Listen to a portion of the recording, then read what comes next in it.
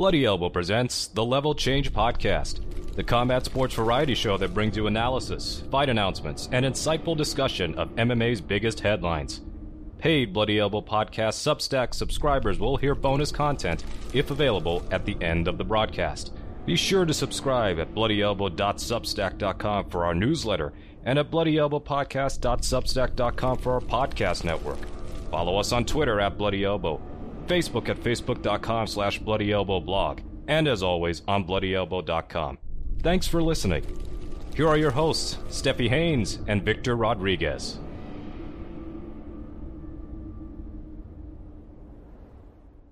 Welcome back, and thank you for listening to episode 250 of the Level Change Podcast. I'm Steffi Haynes, and I'm joined, as always, by my amazing co-host, Victor Rodriguez. But today we've got a really, really special show for you since it's episode number 250. We do have an interview with Luke Thomas that'll come up a little later in our bonus content.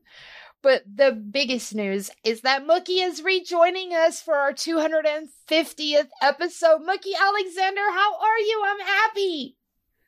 Hey, Steffi. Hey, Victor. I didn't intend to return exactly at 250. I thought it would be on a little bit sooner, but, life gets in the way. But maybe it's fitting that I came back for episode 250. A lot's happened since the last time I was on in January, I believe it was mid-January, where we were picking, I think, who would be champion at the end of 2023. And it's MMA. There's always going to be shit going down. Some of it good, a whole lot of it bad. I think I'm supposed to be in the PFL tournament at this rate.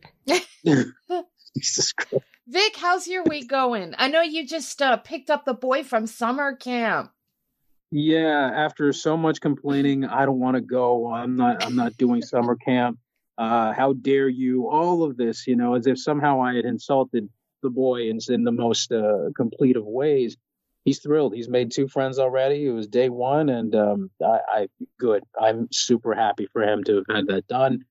And wow, what a week of MMA and what a week of MMA news. Too much shit is going on. I need a break. Just take me off this ride, please. Right? Absolutely. So we have a lot on deck for you guys today for our listeners. We have a few headlines we're going to cover. We're definitely going to look back at UFC Vegas 75. We're going to look forward to UFC on ABC 5, or is it 6? I think it's 5. I don't know, 5 or 6, whatever. They all run together. But first things first, there was a fight announcement, and I got to get Mookie's take on this because he hates fights like this. So I want to get the first words out of his mouth when I say that they are pairing up Max Holloway with Korean Zombie. Mookie. Can they unpair Max Holloway and Korean Zombie right this minute? See, the thing is, that fight would have probably been a clear Holloway win when Korean Zombie was at his absolute best. But Holloway's still very, very good. He might not be at the level where he's going to win a title again. But the Korean Zombie that fought Volkanovski, that's a dude I don't really want to see fighting at this level anymore. I mean, the UFC, conveniently, given the Conor McGregor news that dominated the day, they just did a massive main event announcement, and they had, that fight and Corey Sandhagen and Cousin Umar. Well, that fight's actually great. That's an objectively awesome fight. And then Cyril Gane against Sergey Spivak, which is whatever. But Holloway versus Korean Zombie, that has me uneasy. Like they're doing that in international waters for a reason, because I feel like we're about to witness a crime. It's going to be a beating, and I don't want to see Zombie, having just taken a beating against Volkanovski, take another beating at the hands of Holloway. When was this fight announced?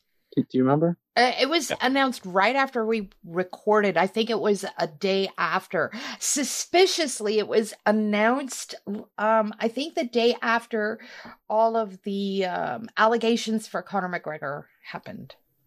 That's precisely what I'm trying to get at. Every time we hear some crazy shit, and I said this the other day, the same thing happened after Francis signed with PFL. What's up, UFC? Here's a bunch of shit we're going to throw at the wall. These fights might not have been agreed to, but we're going to announce them anyway. La, la, la, la, la. Jazz hands, distractions. Look, these are 2 big names. They're action fighters. I don't I get it. Like when I first heard about it, I'm like, oh, this fight's awesome. This is fire. And then I'm sitting there like 10 minutes later, like, you idiot. Like, come on, man. Zombie, I don't know how many more ass beatings I want to see this dude take. And you can argue that Holloway has been on something of a slide. He's not done, but I think the Volkanovski losses definitely put a bit of he's lost a bit of luster, with that. But that doesn't mean that he's not capable of putting on an absolute mauling here. If Volkanovski was able to do what he did to Korean Zombie, you don't think Holloway could do something similar? He doesn't have to do it the same way, but these are guys that are able to dish out volume, and here's a guy who is defensively compromised a lot of the time. So I don't like those chances. But you do have two big names, and maybe you don't know what's going to happen. We may get more action and more grit from Young than what we might anticipate. But do you really want to hold your breath for that? Do you really want to put money on that? I don't know. Well, here's the thing. I think both of them could use a soft touch, just not against each other, because there are levels here, as Victor was alluding to, and the level that Max is at, even with a little of the luster coming off of the armor, is still, I'd say, a little bit too high for Korean Zombie, and I honestly don't want to see this because it's going to be a squash match. Pretty sure of that. Anyways, let's take a look back at UFC Fight Night Vettori versus Cannonier, where that I reigned supreme over the two of you.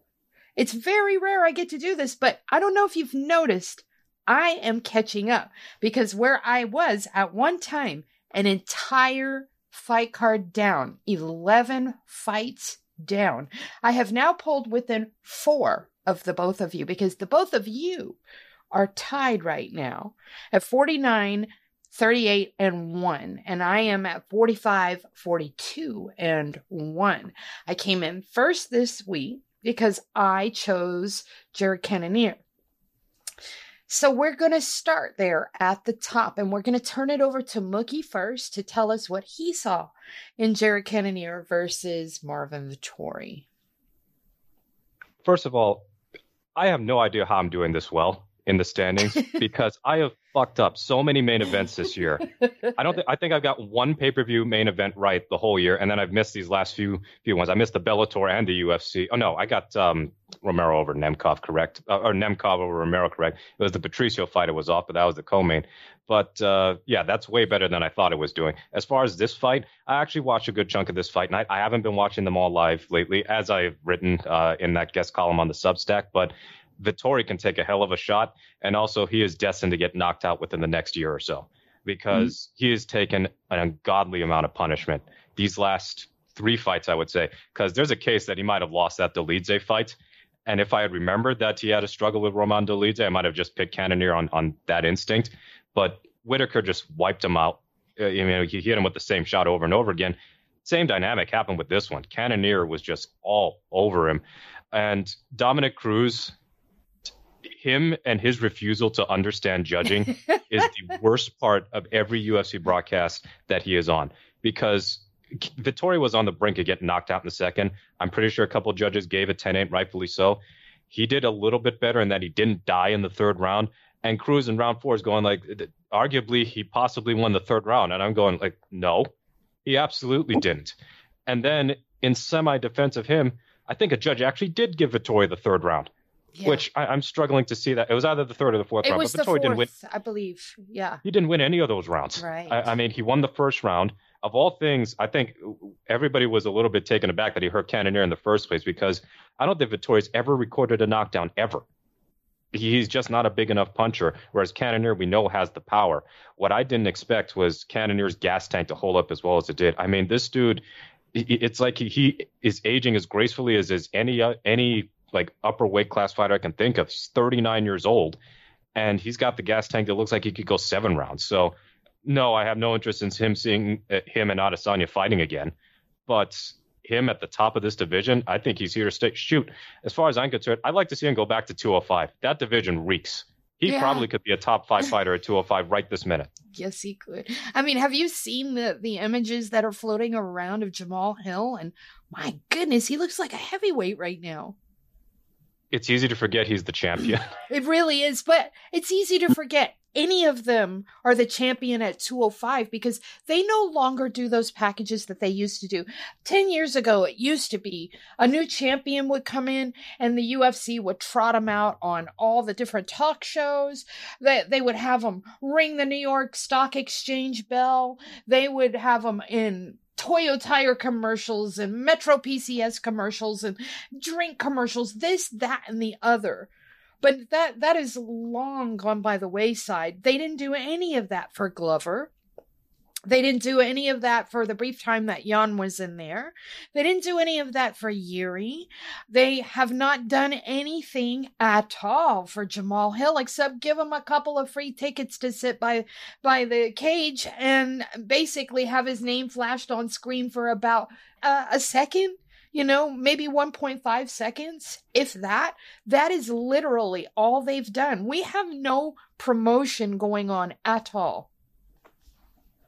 I don't blame them. I am in favor of shutting this division down and moving the remaining good 205ers up to heavyweight. Victor?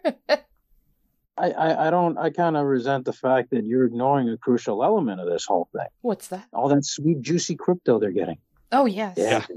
Remember that? Yes. Yeah, that's the good shit. Okay. No, I agreed on all fronts in terms of the lack of promotion, the lack of distinction, the lack of any real prestige being assigned to any of this stuff. I mean, Jamal Hill is champion. Like, who else is forgetting this? And this is us. Like, we're in the shit. We're in this day in, day out. Imagine someone who doesn't watch these things as often as we do, or who doesn't maybe check in every week or every month. I can't imagine what that's like. But, ultimately, it doesn't seem to be much of a concern for the business model here for the UFC. And alluding to what Mookie started with, I really expected Vettori to be the one with the cardio and volume edge. Turns out that wasn't the case. Jared gave him a taste of a couple of those shots, and, man, he had him stung for a while, man. I mean, Marvin was not able to commit the way he wanted to. He was getting punished. He was getting countered. I think the larger question now, seeing those new wrinkles and seeing the way that Jared was able to push that pace and bring that pressure forward and maintain that level. Can he do that to, for example, a Robert Whittaker in a rematch? Can he fare better against Adesanya in a rematch if that were to be the case? Because those are the only two places to go at this point. Well, there's no other step up, really. With Whittaker, if you go back, Mookie and I had discussed this when that fight happened, but if you go back and watch that, Cannonier was definitely coming on strong in that third round, and he knocked Whittaker around a good fair bit to put him on his back feet, had him wrestling, I mean, there was also an elbow in that third round that put Whittaker on roller skates. So with that kind of cardio, I mean, obviously I want to see what Whittaker looks like after, Dricus Duplessis, as you say. But I would love to see that fight all over again. That Whittaker fight. Absolutely. I don't disagree with that either. But what I'm trying to get to here, that the first Whittaker fight, once Bobby started getting a read on him, and once he started really kind of figuring out, okay, I can get away with this. He was sort of solving that puzzle in real time. And you saw that from the second round onward. Jared wasn't looking as imposing, and Whittaker was much smarter with his defense. Maybe the second time around, Cannonier and his team might be able to find some gaps and, really, really do something more with that. But see, this is what happens now. This is the sad thing. Now we're looking at Vettori as an afterthought, not just because of the fact that he lost his fight, but where does he go now in this division? You know what I mean? Like, what do you do with this guy? Who does he fight now? And is there any further upside? Because with the bombs this guy's been taking, you only have a limited amount of them you can eat before that shit starts to degrade. And the next person to really land a sledgehammer on that, I'm worried, man. I'm worried of what that's going to look like. All right. Let's get to the co-main event. Arman Tsarukyan absolutely just mauling Joaquim Silva. Ooh, that was a stomping. Mookie, you want to take us into that one? Yeah, was Keith Peterson all right? Because that was he was doing all the nonsense on that card. Whether really it was, and I found this because I missed the prelims, but him blowing the guillotine choke call and in that Ronnie Lawrence fight, and there was no tap.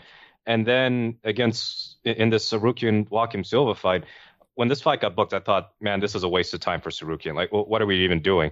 But then he got cracked in that second round. Yeah. He was on skates, and I thought, oh my God, we're about to see a massive upset, and Tsarukyan is about to really fall off in the lightweight contender ranks. But it seemed like it just pissed him off more. I mean, those takedowns were powerful, and I think the last takedown had Silva hurt, even before the punches that were raining down. The hammer fists and the elbows, I don't know what Keith was waiting for, but it was a very late stoppage. Tsarukyan did what he had to do. I vaguely remember Tsarukyan calling out Michael Chandler, and the fact that people are just not even calling out McGregor anymore. I know. Tells you the situation that we're in with McGregor and just the lightweight division as a whole. I would love to see Tsarukyan in another big time fight, because I thought he got a slightly raw deal in the Gamrot fight. Him and Dariush, I know Dariush just came off a heavy loss, but Tsarukyan and Dariush would still be an excellent fight. I mean, Oliveira is probably going to fight for the title next. So there are not a lot of super options really for Tsarukyan to fight at this point. I want to see him against Fiziev at some point. Yeah, that would be a cool fight too, just for a stylistic clash, because Fiziev, I mean, that Gaethje fight was an absolute war, and the fact that Gaethje couldn't knock him out is a testament to how tough Fiziev is. But Fiziev presents a significant striking threat, and Tsarukyan, the fact that he got hurt by Joaquim Silva, I can absolutely see Joaquim Silva, I guess. Fiziev could absolutely crack Tsarukyan a couple of times and really buzz him, because he's got that speed to go along with that power. Yeah. Victor, you want to weigh in? Tsarukyan's got that very well-rounded game. You know, he wrestles, he strikes, and he hits hard, and he knows where to be at all times. He knows where to move. He knows where his opponent's going before they're going when he has him on the ground. And that's what makes him so terrifying to deal with. Do you want that guy on top of you? I sure as hell don't. There's a thing where it's like he's kind of got that sort of game plan that Khabib has. And obviously, you don't want to draw too many comparisons to Khabib. I'm not saying that they fight the same way, but they do have an element that I find is similar, which is when you start hitting a guy and you know which way he's going to squirm, and you already have another trap set there. That's a very potent thing to have, and he's just doing damage long term in his fights, and it's just paying off dividends. So yeah, he had a bit of a slip up here in this one, but he made up for it, and he got what he was looking for. Right, he got the finish. And now he wants something bigger. He wants a notable name, and that's a smart thing to do, because there's no other way for him to move up. You know, it's like, yeah, you beat Joaquim Silva. Ask the average fan who that guy was. You remember seeing that guy fight before? You remember him being even signed to the UFC? I bet you a lot of people didn't. Yeah. All right, finally, we're going to get to Pat Sabatini defeating Lucas Almeida. Made it look easy. I want to see this guy get, better competition, but man, he is so smooth. Mookie, take us in. Yeah, that fight could have been stopped in round one. Yeah. it did not need to go another round. That was just a formality.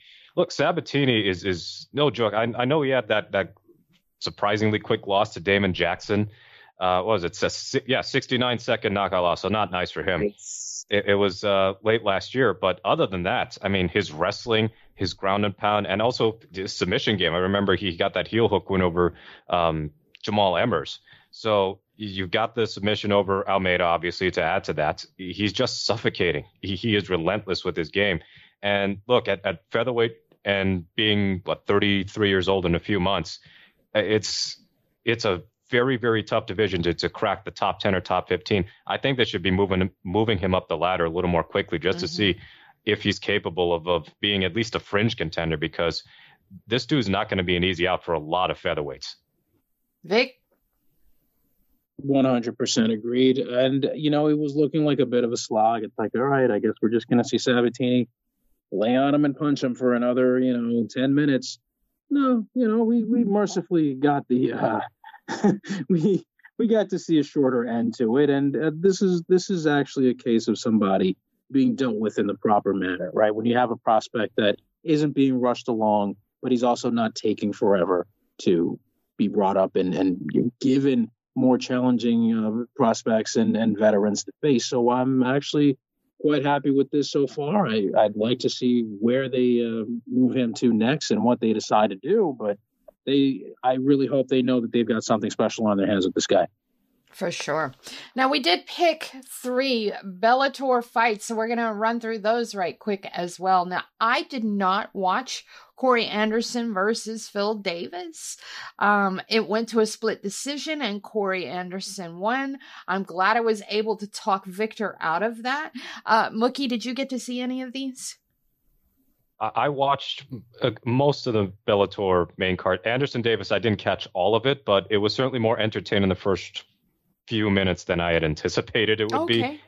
Because you could definitely envision, even at their best, this fight could have been a bit of a slog. Now in the third round, it did slow down a bit, but Anderson did enough offensively, I think, to win. And for Phil Davis, it's probably the end of the road for him as a high-level fighter. I mean, 38 years old, and the fact that he's never been knocked out, he's rarely ever been seriously hurt.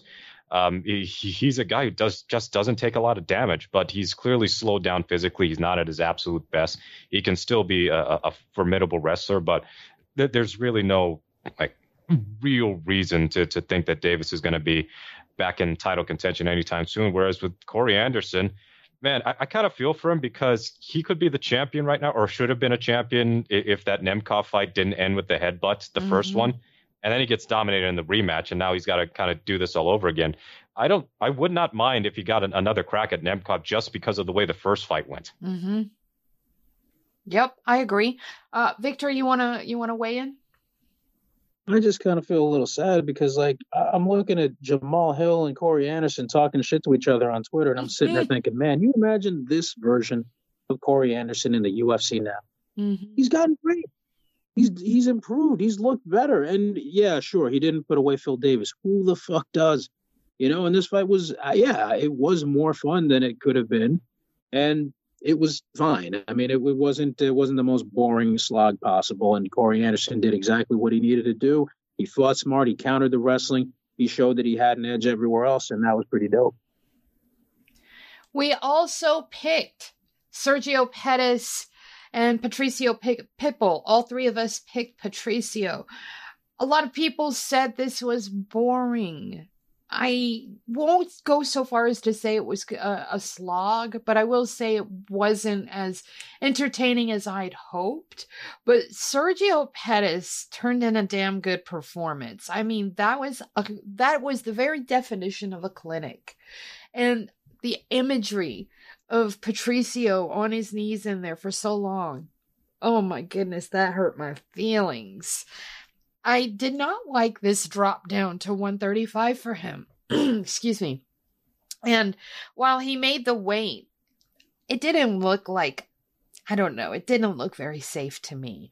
I'm sorry. There comes a point when your body just doesn't give up water anymore. And it looked like he was very much at that point, maybe even past it. And the idea that he was thinking about dropping even further to 125? Ooh, no thank you. No thank you at all. Mookie. Yeah, this was a pure hard overhead pick with Patricio. Well, a little bit of the head pick would be that Pettis had been all out for so long because of that knee injury. But Patricio's power didn't carry over to 135, and he was always going to be at a speed disadvantage. And one thing that I believe that needs to be factored into these future champ versus champ fights or where one fighter is moving down, the fighter who moves down, it just doesn't happen. Yeah. It does not happen where the fighter who moves down ends up winning the belt there too. We just saw it in the UFC side with Cejudo and Dillashaw years back before Dillashaw ended up popping for all the drugs, right? Dillashaw tried to go down to 125. He looked terrible and he got knocked out very quickly. So with Patricio, I kind of got the same sense that, yeah, he probably shouldn't be at 135 ever. And for Sergio, I mean, it's frustrating with Sergio Pettis because he was not this great in the UFC, and he's still only 29 years old. When all is said and done, there's a chance that he could go down as like a better fighter than his brother. Yeah, he could be a better fighter than Anthony, and I feel like he's the more technical fighter to begin with. I mean, look at his wins over the last 3. Yeah. Since he went to Bellator. I mean, Alfred Kashakian, and he got a finish, and this was after never getting a finish in the UFC. Ricky Bandejas, credible win. Juan Archuleta to win the title. That's very credible. All-time comeback knockout over Kyoji Horiguchi. He has got as good a resume as you could have. Well, not being in the UFC, fighting in another promotion with the quality of wins that he's managed. But I remember in the UFC, whether at flyweights or bantamweights, he would have some good performances. I remember him not reacting well to punches at times, like the Ryan Benoit fight, and then just not looking great against Rob Font, for example. But he also beat Joseph Benavidez. I kind of forgot about that. I think that was one of the signs that Benavidez was on the decline. But that jab by Sergio, it was messing Patricio up. So were the body shots, and his takedown defense is super impressive. So I cannot wait to see Sergio Pettis and Patchy Mix. That is going to be an outstanding fight. I've been kind of down on Bellator lately with some of their cards and the fact that they've just not been all that entertaining. But Sergio Pettis, Patchy Mix is guaranteed excitement. I'm gonna posit something to you real quick. I'm gonna give our listeners a little taste of something Luke Thomas told me. He says that Patchy Mix is right up there with Aljamain Sterling and Sean O'Malley. Would you agree? I don't know about that yet, but the fact that Patchy Mix is also not just winning with a submission. Didn't he knock out Rafael Stotts last? Mm-hmm. Yes. And that was like way out of left field. I wouldn't have in a million years said Patchy Mix is going to knee knock out Rafael Stotts. And he ended up doing the damn thing. The way he shut down Horiguchi as well, choking out Magomed Magomedov. He is a gifted grappler. And what's his one loss? Juan Archuleta, right? Yeah. So that he's still a really good fighter. I think if you put Patchy Mix in the UFC, he would be an instant top 10 fighter. That just speaks, again, and I banged on about this for years when I was still working in the industry, bantamweight, featherweight, those divisions, there is so much talent beyond the UFC that you kind of wish that if they could all converge into one promotion, you could matchmake and have quality fights for days. Victor, weigh in on Patricio Pitbull and Sergio Pettis. I mean, was it the most thrilling fight? No. I mean, I expected probably more fireworks, but it was a smart performance and it was a good technical battle. And what really got me was the way Sergio was using those high kicks, the way he was mixing everything up, because that was putting Pitbull not just on his back foot, but it kept him guessing. And yeah, him dropping down was a different thing because now the speed advantages that he would have had at lightweight or the strength advantage that he would have had at bantamweight, at featherweight, that's not really there in the same way. You know, it's you're still strong, you know, you're still kind of, you know, you've got more mass on your frame, so you're quote unquote bigger. But at the same time, like, are you really? You know what I mean? Is this helping? And I don't know, logistically, maybe we should have seen that coming. We should have expected that. I guess you garner the sort of goodwill that Pitbull has earned over time and just how damn good he is. You think, well, yeah, he's got the experience edge. He's done all these other things. Why the hell not? In terms of the Patchy Mix thing, I think he could march on into the UFC and be in the top 5 easily. Is he on Aljamain Sterling and O'Malley level? Not yet. Give him time. He may even surpass them. But not yet. All right. So we get to the final fight that we picked, and I'm going to ask y'all a question. When Yoel Romero went over to Bellator, did he sell them a bill of goods? Because boy, oh boy, aside from someone named Alex Polizzi and Melvin Manhoof, yeah, he's not looking good. And this fight with Vadim Nemkov was an awful showing by him. There was one moment where he looked alive, but I mean, it was quickly quelled. I just think that maybe Yoel is finally approaching the summit or the base camp. I don't know which way you want to go, up or down, but I just think he's done. Mookie? He is. after round two, I could pretty much tell that this was going to be a clear Nemkov win, and it was a question of whether he'd go the distance or if he'd knock him out. Romero, as he's wont to do, waited until the absolute last minute to do pretty much anything. And by then it was way too late. I think he might have gotten around on one scorecard or whatever, but Nemkov dominated him. He was too precise with his striking. Romero didn't really make too much of an effort to take him down until I think that fifth round, because in the third round there was some weird slip by Nemkov, and I thought briefly that third round Romero had returned, but didn't. That fight was just a dud. And the fact that Romero got a title shot off of those two wins, beating Polizzi and the remains of Melvin Manhoef, that tells you the state of Bellator's upper weight class divisions. I mean, it's just a dearth of talent there. Nemkov, that's a dude I wish was in the UFC, because he is just so well-rounded. He is so dangerous everywhere, and he's got good wins. He's consistently had good wins since he rose to prominence in Bellator, whether it's Phil Davis or the way he just stomped out Bader or beating Corey Anderson in that rematch. The Romero fight does absolutely nothing for me. He's 46 years old, man. The only thing I could credit Romero for is the fact that at 46, he's still extraordinarily hard to put away. Because remember, the one time he's ever been knocked out was that Fejao fight. And Fejao may or may not have been extremely juiced to the gills way back when. That's 12 years ago. And from what I remember that fight, Romero, again, did fuck all, and then he got knocked out. So other than that, he's been hurt. But to knock him out, it's really difficult. I'd be cool if Romero just retired. It seems like he's a lot of smoke and mirrors since around, 2018? I mean, he was doing some smoke and mirror stuff. He was doing that drunken master Emmanuel Augusta stuff. It's like, come on, man. I'm glad you're having fun, but I'm not having fun watching this. Victor? Okay, two things. Number one, Mookie, I was hoping that you were going to say that Nemkov was precise with his precision, Joe. The second, Melvin Manhoef. Melvin Manhoef was 137 years old. Come on, I had to say it. Look, I kind of had a bit more fun with this than most people did, because it seemed to me like Romero had some moments where he was putting together something of a rally, where he was kind of like, oh shit, wait, what's he going to do now? Hold on a second. He's kind of doing something tricky. He's kind of countering some shots, but never really added up too much. But the potential for holy shit, is it going to happen, was kind of there for a few brief flashes. So that, look, I think he's absolutely done in terms of being a high-level contender, but I would have no problem with him sticking around, fighting some lower-level guys. You soft-walk him at this point, and that's okay. This is not the same guy who was knocking out Chris Weidman and doing all this wacky shit. That's fine. But the fact that he's still, like Mookie said, right, the fact that he's still at 46, this resilient, not only that, but still this athletic. His cardio didn't seem to slow down like that. He seemed mostly fine. And so I'm okay with him sticking around, I guess. I don't have a problem if he decides, no, I'm not going to retire. I mean, he's getting fat checks. He's not taking too much damage. He's not getting embarrassed out there. Sure, you know what? Fine, let him rock.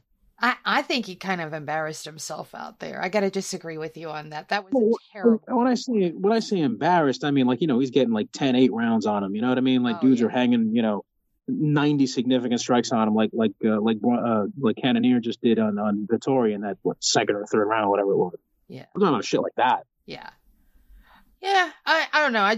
I know I don't want to see him fighting anymore. I'm Yoel good. Romero versus Bigfoot Silva, baby. Yeah, and that's.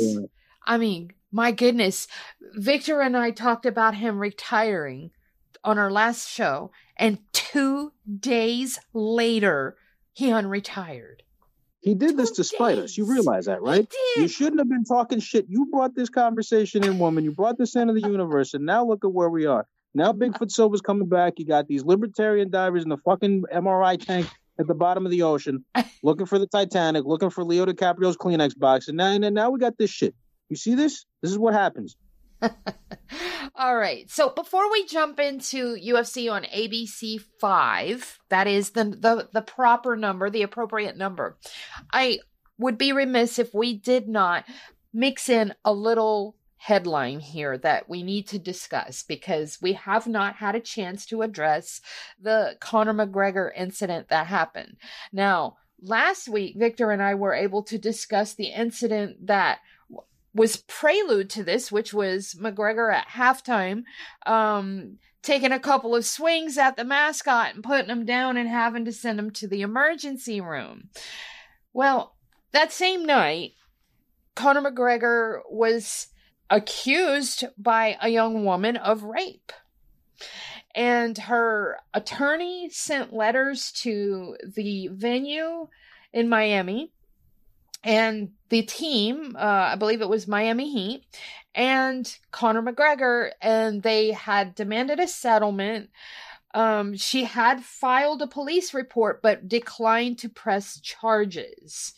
And so Conor McGregor maintained his innocence, said no dice, we're not doing this. The Miami Heat, they release a statement saying, we're doing a thorough investigation on this. The UFC says they're looking into the incident. And then video arises that shows Conor leading this girl. Doesn't look like he's, forcefully doing anything. He has her hand and he's leading her to the bathroom. And you do see big guards sort of just swarm in at the door and block the entrance.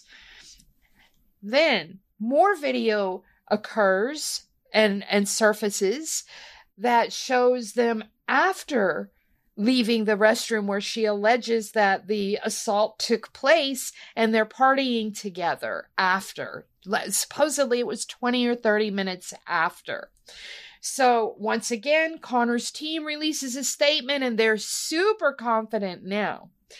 A lot of people have ascertained that Conor went into that bathroom and that girl went into the bathroom willingly, whatever, blah, blah, blah, to, have sex or so on. But I wonder something else.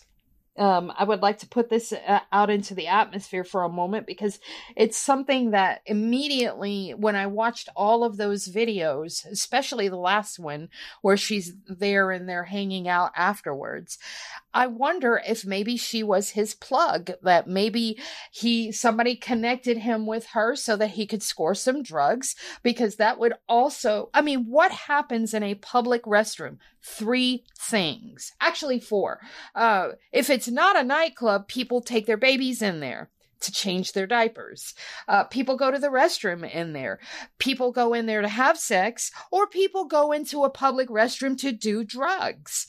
So I'm just wondering if maybe that might have been the case, because we have seen lots and lots of photos and stuff coming out since then of Dee Devlin's support of Conor McGregor. Now, Dee Devlin is his fiance. So I just wanted to float that out there. I am not in any way, shape, or form saying that the girl is lying. I'm just saying that I looked at all of that stuff and I just wondered if that might also have been a possible thing that could have been going on there. So, gentlemen, I'll start with you, Mookie. Yeah, so this story is quite heavy to deal with. Mm-hmm. And with McGregor, maybe I don't want to get too deep into the woods here. Right. Maybe there is a chance that this case just gets dropped based on the video that we've seen so far. This investigation is still ongoing, and I'm not going to rely 100% on just TMZ leaked footage for grand conclusions. But the fact that McGregor has now been accused of sexual assault, what are we on, 4 or 5 times now? Mm-hmm. The odds of him being 0 for 5 on truthfulness seem very remote to me. And at this point, it feels like he's almost Teflon Don in a way, that this just keeps happening. We see reports of bad behavior or actual bad behavior, and then we just move on. And it really is frustrating to me to continue to be talking about this or even seeing this in the first place. Hopefully, we get some sort of more definitive evidence with this case moving forward, and maybe the accuser has not been totally truthful with the story, or there's some fabrication, or there's some stories or some details that were not revealed initially. But with McGregor, it just feels like one way or the other, we're going to have some absolute undeniable, he's painted in a corner, absolute horrible situation that he's going to put himself in. And we'll just look back on it and go, man, probably should have been a lot more forceful on the UFC side, as far as not just repeatedly defending all of his behavior. Mm-hmm. Victor. Can they afford to do so? Here's my thing, right? The UFC has put up with all of his shit because he is their biggest star. He's their most bankable exponent and their main, sort of centerpiece for a lot of the shit that they do. So they are more than willing to swallow whatever humiliation they need to keep the machine going. I mean, look at what happened with Dana White slapping his wife. You know what I mean? Like, this is a figure important enough, at least in their estimation, that they will just keep things moving along. Now, this is very different from some of the other accusations that McGregor's had, because now he's named. This isn't like the time that we had the obfuscation of Irish sports star. That the laws regarding privacy and accusations in Ireland were kind of shielding him in a bit. And even though we had an idea that it was him, the matter in which that affects public perception played a role there, right? And that is something that people were much more likely to defend. But here you've got a very public venue filled with people, cameras everywhere. It's not a good look. Whether or not he ends up being guilty, that's not a good look, man. I mean, now you got video of you with the girl and all this other stuff, and maybe he's holding her arm, all this shit. I don't feel comfortable speculating anything or, making any other guesswork. I'm just waiting to see what else happens.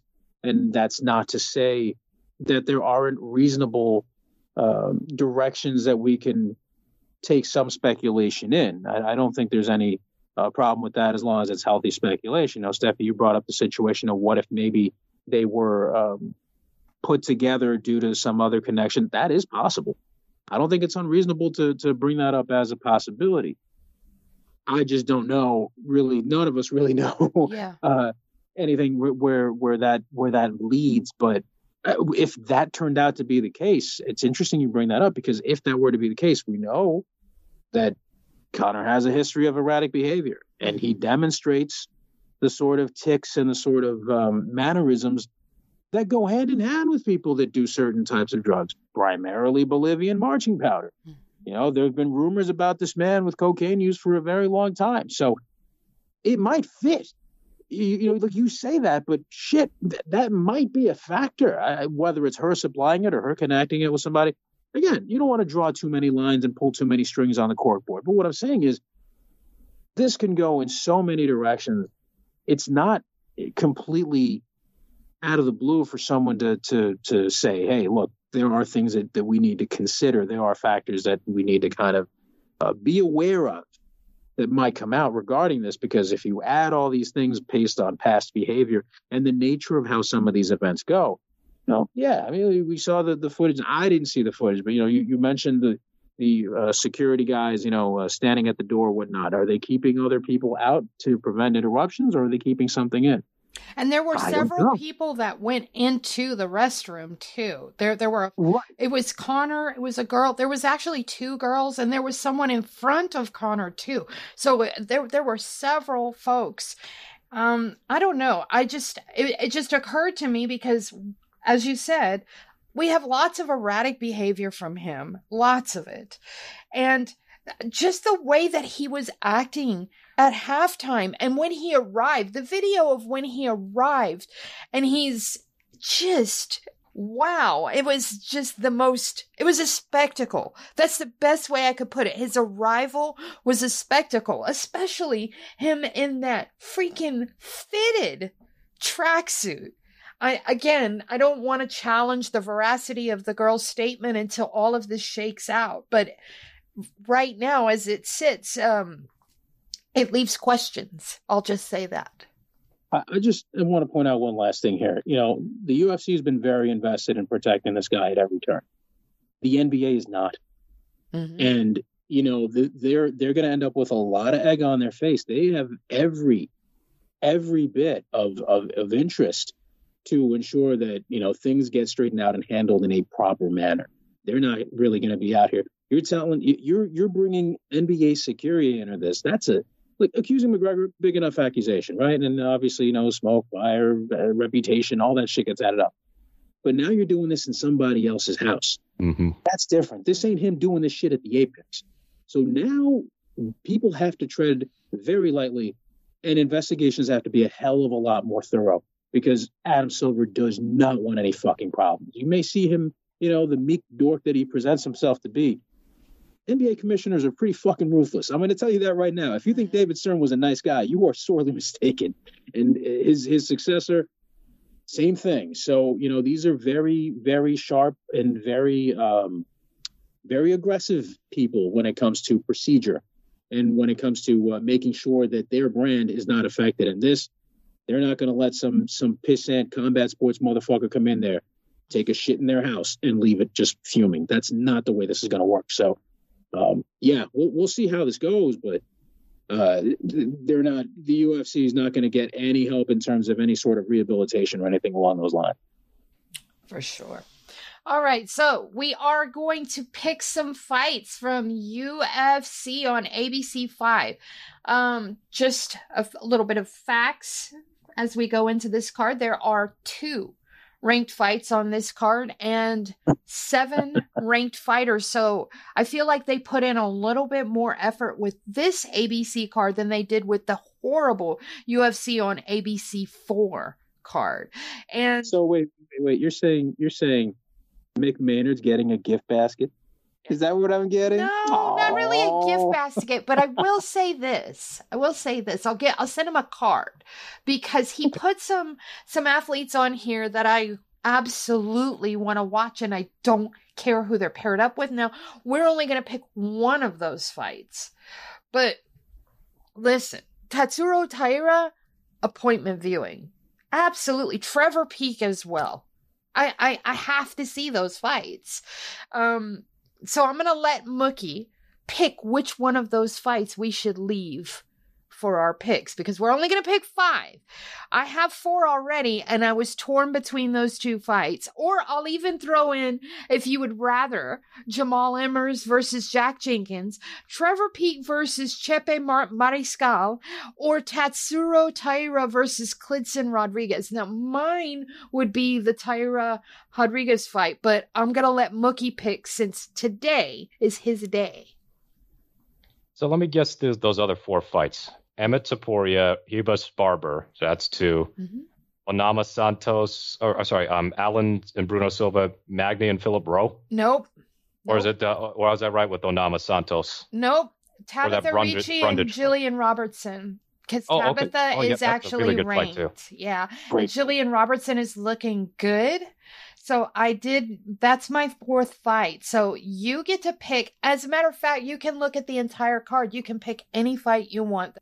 Yeah, what is that Austin Lane fight doing on the makeup? Other than Austin Lane being from Jacksonville, they just had to stick some heavyweight fight on there. Everybody loves the heavyweights. The Tatsuro Taira Clayton Rodriguez fight, that could be fight of the night, like right off the bat. I think we could go with that. Perfect. That was what I was thinking. So that's going to be the first fight we pick. I'm going Tatsuro Taira. I just think he is the next big thing. Mookie, I'll turn it over to you.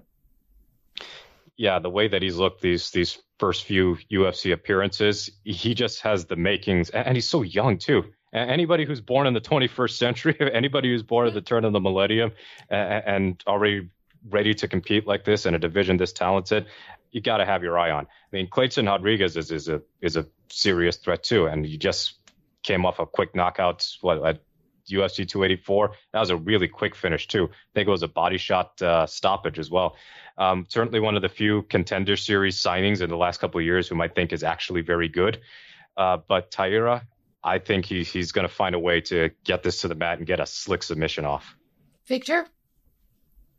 Yeah, he's going to have a hard time with it, but I can see him doing it. And that's the thing. Taira, I mean, here's a guy, when I see these cats coming up and they're undefeated and they're blazing fucking amazing prospects, and then I realize that they were born when I was in college. I mean, that hurts me deeply. It just cuts me deep to my soul. But I like this kid. He's got a lot of great shit going on. Clayton, pretty talented, pretty good.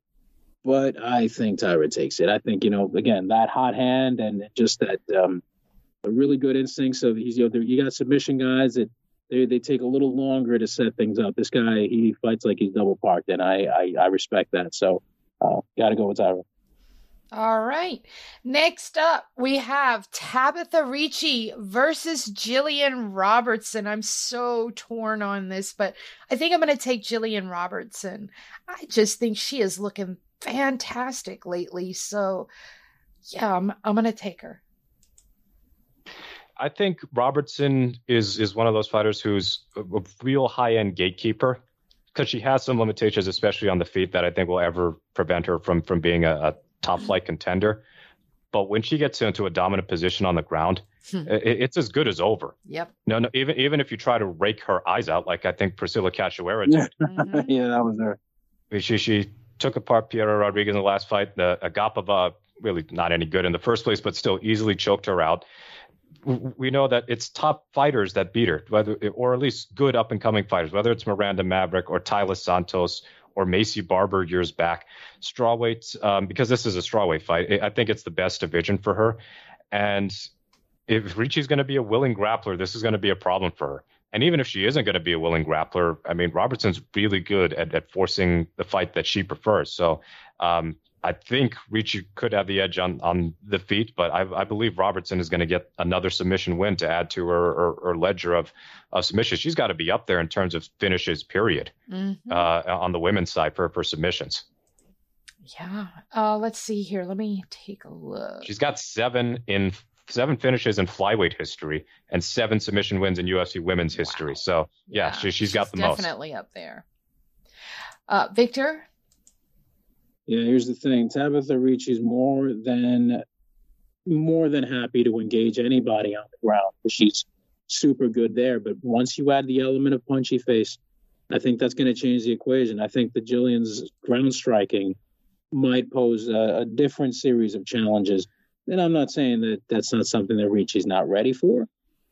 I just think that maybe that's going to be what leads to Robertson pulling away and then eventually capitalizing, just pouring it on over time and making things much more of a slog and creating a deficit that Ricci might have some trouble bouncing back from. I could absolutely be wrong. I think, in fact, I kind of feel like Ricci can pull it off, though. I don't know why. I don't have any real scientific reason for that to happen, but I'm going to go with Jillian. Oh, you're going with Robertson? Yes, I am. Oh, okay. All right. You always, you know what? You're like a winding road, and you come right back around, and I can't figure out. I gotta point it out because I feel like it's gonna be a pretty damn good fight, and that's like you kind of have to illustrate that. I feel like I'd be doing something a disservice if I didn't.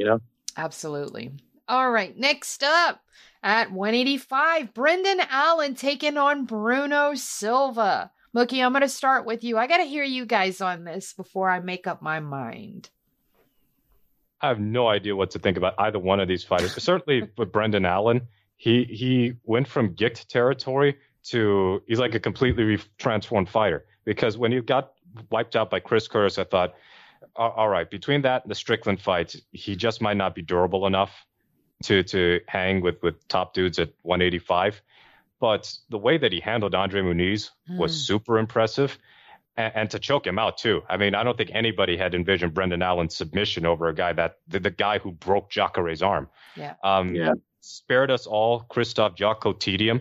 And now he's over at PFL, and I'm pretty sure he failed a drug test as well. He did. Yeah. He did? All right, so that's even better. So we definitely don't have to watch Jocko at all. But with Bruno Silva, I mean, he gave Alex Pereira a pretty difficult fight. He did well to not get knocked out in that one. And then against Joe Mearshart, he looked terrible. And then he just dove right into the one thing Mearshart is going to be most dangerous at.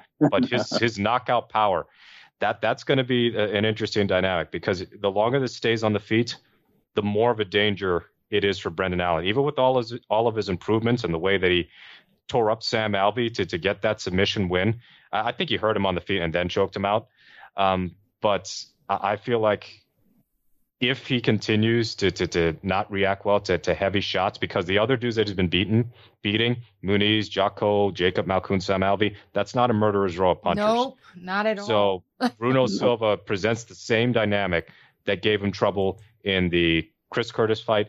And as much as I rag on Sean Strickland, when Strickland is at his absolute best, he can pop. So I'm torn on this. I'm going to lean towards Bruno Silva, but I don't feel good about it because if this goes to the ground, Allen is just going to absolutely school him. So actually, I changed my mind. I'm going to go with Brendan Allen. Okay, Brendan Allen. All right, Victor? I'm kind of in the same boat. Like, I want to go with Bruno, but then he'll do something and, I don't want to say he fights dumb, but he kind of does sometimes. Like, he's just made some pretty wobbly decisions, and, beating the Shlemenkos of the world is fine and well, but what does that say about where he stands now? I don't know. These are two guys that I have a hard time really trusting at a certain point. And I guess is Brendan Allen really more reliable? I don't know, but my gut says I got to go with him. So fuck it. I'm going to do that. I'm going to go with Bruno Silva. I had been leaning that way based on power. I don't know. I guess I'm going to go big or go home on this one. But yeah, I'm going to go with Silva. All right, next up, we get to the co-main event. Amanda Hebosh taking on Macy Barber. I'm taking Amanda Hebosh just because I need to for my own sanity. I'm not a fan of Macy Barber. I don't like the way she presents herself, the way she comes off, and she could be the best thing since sliced bread, and I would probably still not want to pick her. But Amanda Hebosh is a bubbly, effervescent little cherub, and I like watching her fight. So, yeah, I'm going to go with Amanda Hebosh. Mookie, how you going? It is very tempting to pick Barber, if only because I think she had genuinely gotten better. She was just way overhyped. Some of it brought on by herself, and the rest brought on by the UFC. But, I mean, she's on a 4-fight winning streak. She got that win over KGB Elite, but she got taken down a lot in that fight. And Amanda Hebosh, if she takes Macy Barber down, there's a much more potent grappling threat there to be posed. So I think that Hebosh will win this. I think she's best served staying at 125 because she's kind of been yo-yoing. Sometimes she's been fought at 125, others at 115. I think she should just stick to 125 in the long term. I think that Hebosh is going to be too crafty and too technical for her in the end. And the fact is, even with Barber's improvements, when she is not just physically dominating someone, her game is not as scary. So I'm going to go with Hebosh here. Victor? Macy Barber's best chance is throwing lots of volume straight down the middle and being able to bully her opponent. I don't know that she's going to be able to overpower somebody who came up doing judo the way that Hebosh did. And if Andrea Lee is taking you down a bunch, imagine what a judoka can do. You know what I mean? Like, this is not. I do worry that maybe Amanda's going to kind of get sucked into that whole thing of trying to play Barber's game, or, kind of be a little complacent with the striking defense. But if she's able to at least move aside, then, I think a lot of avenues will start opening up for her. So I'm going to go and bank on Amanda fighting a little smarter here. And, Barber has some skill and raw athleticism, but I don't really see the progression and development in her. I'm not trying to be mean or anything. I'm just like, she had a lot of promise coming in, but then she only has a few tricks up her sleeve, and it's not. I don't know. I'm not seeing the growth here, man. I'm not really buying into it. So, I'm going to Amanda. All right. Get to the main event. Josh Emmett taking on Ilia Topuria. I am just going to go ahead and put this out into the ether. I'm taking Ilia Topuria. I think Josh Emmett, I just don't think he looks the same. I don't know what it is, but even in the Cater fight, I thought Cater won that fight, honestly. And, Yair did his thing in there. I don't know. He's kind of long in the tooth, too. 38 years old. My goodness. Yeah, I'm going to take Ilia Topuria for sure. Mookie, I'll let you have the more detailed analysis because I'm just spitballing right now. Yeah, this fight, as much as we're in a rut as far as some of these UFC main events, and oh my God, after 290, which I'm going to miss 290. I haven't missed a pay-per-view in years, but those next few events after that, it's a rough sledding. But this fight is a damn good fight. Why couldn't Holloway just fight the winner of this fight instead? Yes. Of Korean Zombie? I mean, Holloway against Emmett or Holloway against Topuria is perfect to me. Like, maybe the timelines didn't work out, but with Emmett, even when he lost to Yair Rodriguez, he still hurt him in that first round. Yes. You can't discount it because of the power that he presents. The one thing with Emmett is he's not the most varied striker in the world. So but what he does really well. Now with Topuria, we saw him get put through hell and back against Jai Herbert, and then he sent Jai Herbert to hell. But the Bryce Mitchell fight, which I'm pretty sure I might have picked Mitchell in that one, that was a very bad decision because Topuria just tore him apart and tapped him out. And Topuria has shown that funky grapplers, he can deal with Ryan Hall and Bryce Mitchell and knock them out. Guys who are more willing to stand and trade, he can knock them out too.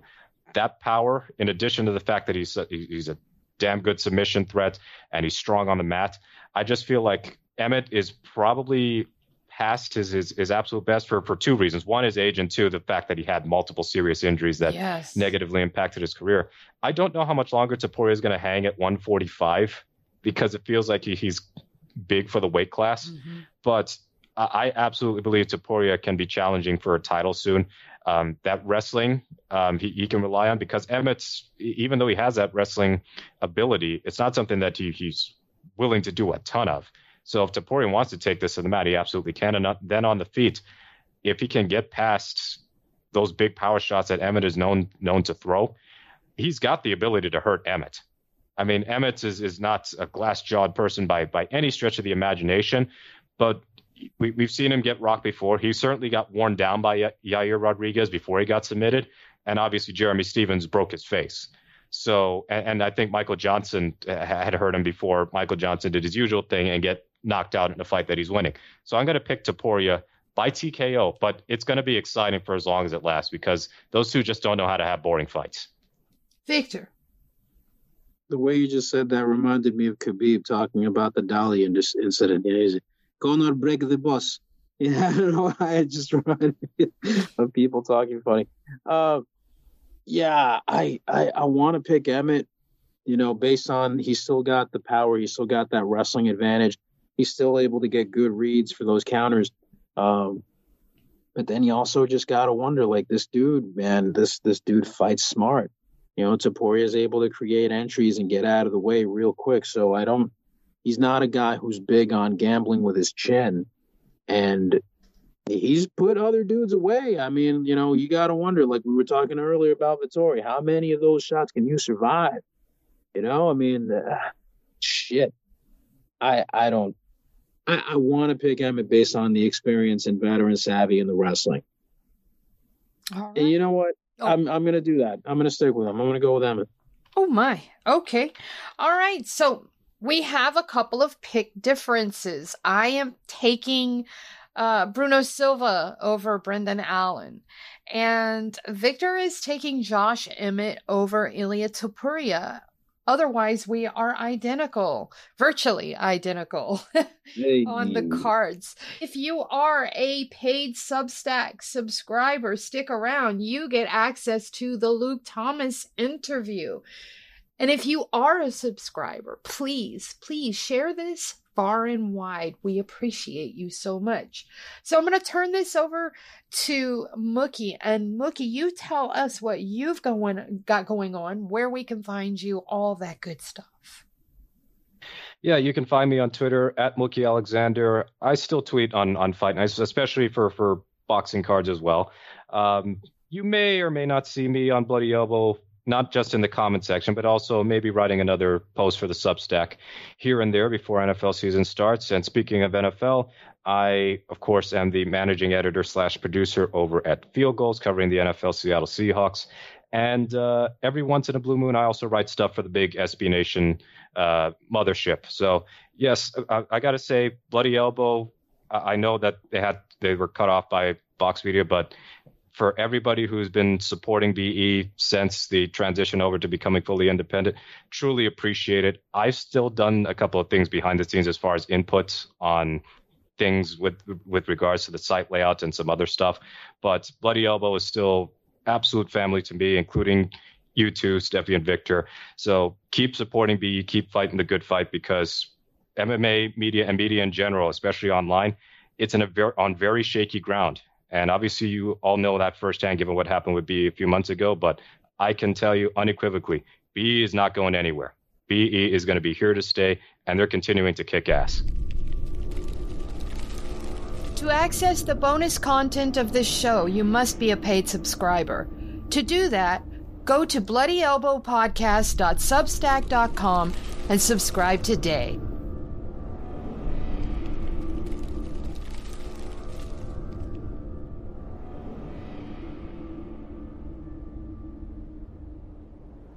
Thank you for tuning in to this Bloody Elbow podcast production. Subscribe at bloodyelbowpodcast.substack.com. Give us your email and receive notifications when your favorite shows drop straight into your inbox. We're also found on a wide variety of podcast outlets. Just search for Bloody Elbow Podcast and you will get new shows throughout the week, including the MMA Bunker and MMA Tete-a-Tete shows with Kid Nate, the Level Change Podcast, the Hey Not the Face Podcast, the MMA Vivisection main card and prelims UFC preview shows, the 6th Round Post-Fight Show, the Show Money Podcast, and the MMA Depressed Us.